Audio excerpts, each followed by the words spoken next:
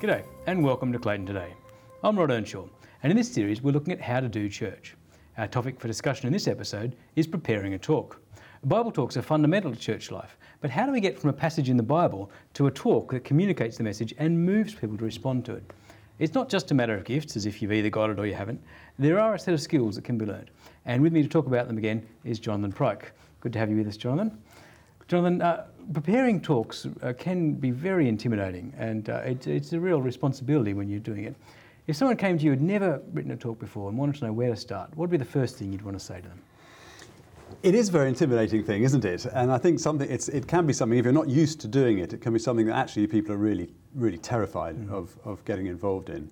But as you said at the start, it is completely fundamental. So it's something that we need to get to grips with, and people do need to learn it. I mean, it is something that you can learn. And I think what I would say, in brief, I would say to people, pray, prepare, and practice. If you do that, you get really thoroughly prepared before you speak, then you're going to have a whole lot more confidence. Great. Well, today we really want to spend our time thinking about the preparation side of what you've just been talking about. But I wonder if you could just elaborate on what you mean by prayer at the beginning there. Well, prayer is really important, and I think the reason for that is because of the convictions that we need that underlie the whole business of preaching. We need to have convictions about the nature of the Bible from which we're speaking, about what we're doing when we're speaking, and about the presence of God with us. It's a Holy Spirit inspired activity. So the Bible itself was written by the Holy Spirit. The Bible uses our words. The Bible says the gospel is the power of God for the salvation of anyone who believes. And the Holy Spirit is, when we're speaking words from the Bible, when we're explaining to people what the Bible means and seeking to change people's lives, the Holy Spirit is at work in us through the Word and in the life of the people that we're speaking to. And when we understand that, then it'll be absolutely natural for us to turn to prayer before we do anything else, because we know that we're completely dependent on the activity of God in the Bible, in us, in the person, in the people we're speaking to. Prayer is sort of expressing that dependence and also perhaps that confidence that God will work through us, however hopeless and inadequate we might feel as we come to that preparation. I think that is very helpful to put right at the beginning, isn't it? So having prayed and believing, resting in those convictions, what about preparation? What would you say? Where would you start? How would you sort of talk about what needs to be done in preparation for giving a Bible talk? Well, you begin with a passage. Yes. Very often that passage is going to be given to you. If it isn't, then you've got to choose a suitable passage. And I suppose one thing I would say about that is don't spend hours and hours finding a passage. Settle on a passage. Very often you'd be given a passage. And then what you really need to do is just try and get to the heart of that passage. Get the big idea that God is wanting to communicate to us, that God is wanting to say to us through that passage. Just simply express one big idea. And then having got that, you want to express that in a clear structure, a number of clear points that come out of the passage that develop it as you go through.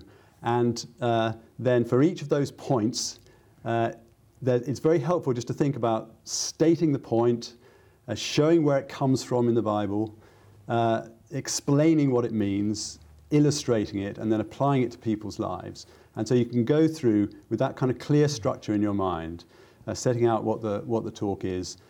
Once you've been through that, you've got to draw the talk to an end with a conclusion, summarizing what you've been saying.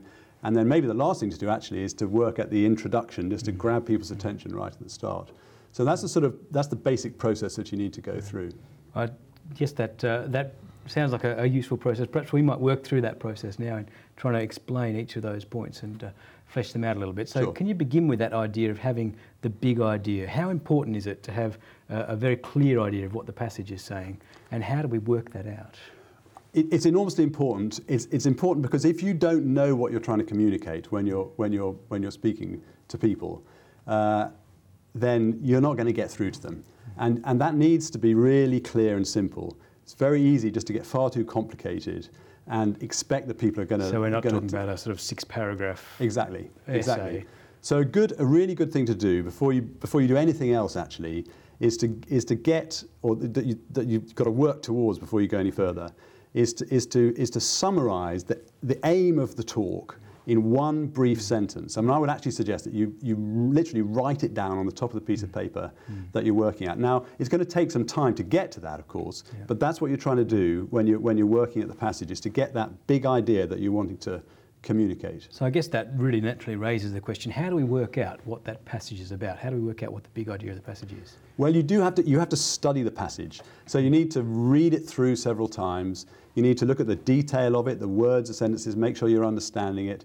You need to look at it in context, so know where it comes maybe in the letter that you're looking at, or in the gospel or something like that. Know what comes before it, know what comes after it, how it fits in, what the sort of overall thrust of the whole book is that you're looking at.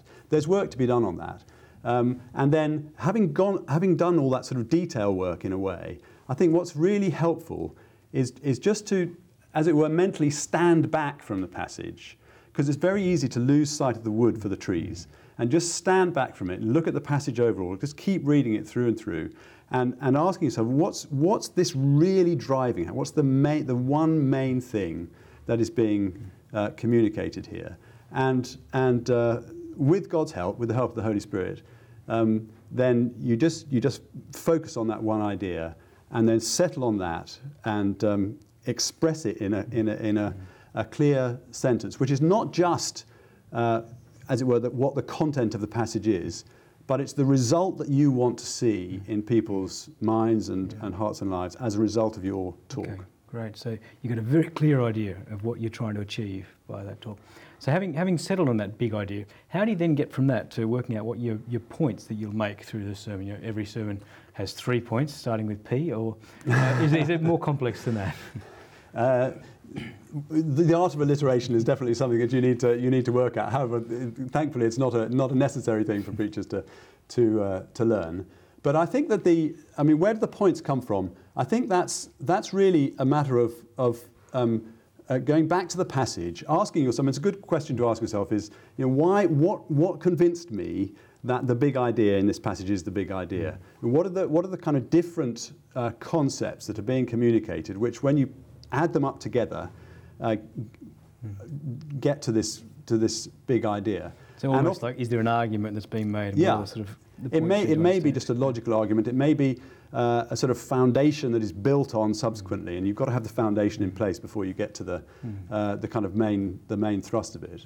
And so you don't want too many points. Again, it's very easy to get too complicated.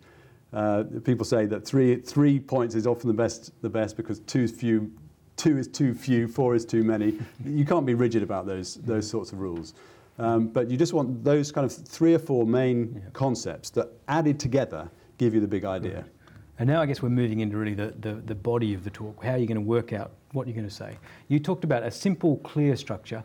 I think you said state the point, show where it comes from in the passage, explain it, illustrate it, and apply it. Yeah. How important is it to have that sort of simple structure in your mind as you're beginning? Different preachers work in different ways, and as you get more experienced, you do things in different ways. But I think it's very, very valuable to have just a model like that. And that is that's a model that John Chapman develops, the Australian evangelist, in a book called Setting Hearts on Fire. He explains that, and it's a framework that is extremely valuable, not least because what it does do, even if you don't necessarily always follow it precisely, and often you won't. But it's a framework that really does set out the process of what's going on when you're preaching. So it's very, very valuable to have a structure like that. So in terms of sort of communication, it helps you to make sure you're really communicating those points. Yeah.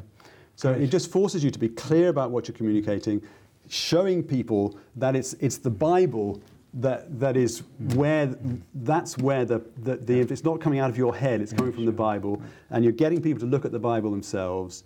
You're explaining it to them because it's not going to be necessarily self-evident to them what you're talking about. So it does need to be explained. An illustration is very helpful just to kind of drive it home and shed light on what you're talking about. And then the application part of it at the end is crucial, because the whole point of preaching is not simply to explain what the Bible means to people. or increase their knowledge or their understanding of the Bible, whatever it is. It's to change people.